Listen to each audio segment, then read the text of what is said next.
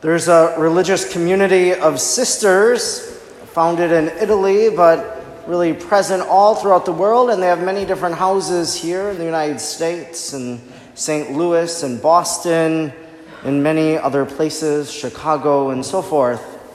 They're called the Daughters of St. Paul.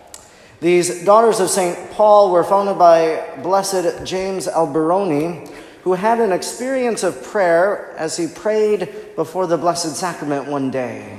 He received very consoling words, and those words that he received in prayer now adorn the wall right by the tabernacle in each one of their churches. It says, "Do not fear, I am with you. From here, I want to enlighten." The sisters of the Daughters of St. Paul will tell you that every day they spend an hour before the Blessed Sacrament, what they call a visit to the Lord. And so every day as they pray in that chapel, they're reminded, "Do not fear, I am with you. From here, I want to enlighten."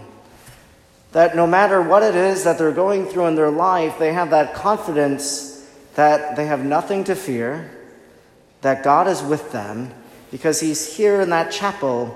He's here in this church, in that tabernacle, and it's from there that He wants to enlighten them.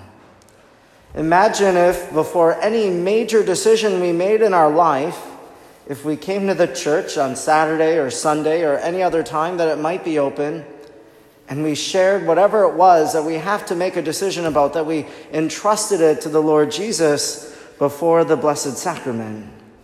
What would that mean in our own lives? Perhaps what would it mean for our world, except everybody would be making decisions confident that it was the will of God. We all face difficult questions in life. Different things might arise and we don't know what to do or where to go or what to turn to next. But maybe it's coming here a few minutes before Sunday Mass and praying to the Lord Jesus, knowing that we don't have to be afraid, that He is with us, that He wants to enlighten us here in this church. Maybe if we have a difficult life decision to make, it's to come and to pray, "Lord, what do you want me to do? These are the choices that are before me. I want to do what you want me to do." And so then we sit in silence. Or maybe if we're going through something in our life, something difficult, unfathomable, why is this happening? Maybe that's the difficult question we sit with before the Blessed Sacrament. Or maybe when doubt overcomes us about many different things, maybe even this feast that we celebrate of Corpus Christi, of the Christ's body and blood instituted on the night of the Last Supper, maybe we doubt the bread and the wine here at Mass become His body and blood, and maybe it's coming to the church and saying, "Lord, I have these doubts, help me believe." I believe that it is here before this tabernacle in this church or any church throughout the world that we can ask these difficult questions of life.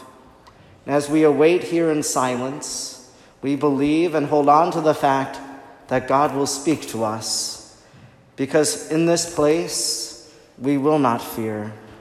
In this place we are not alone. It is from here then that God wishes to enlighten you and me.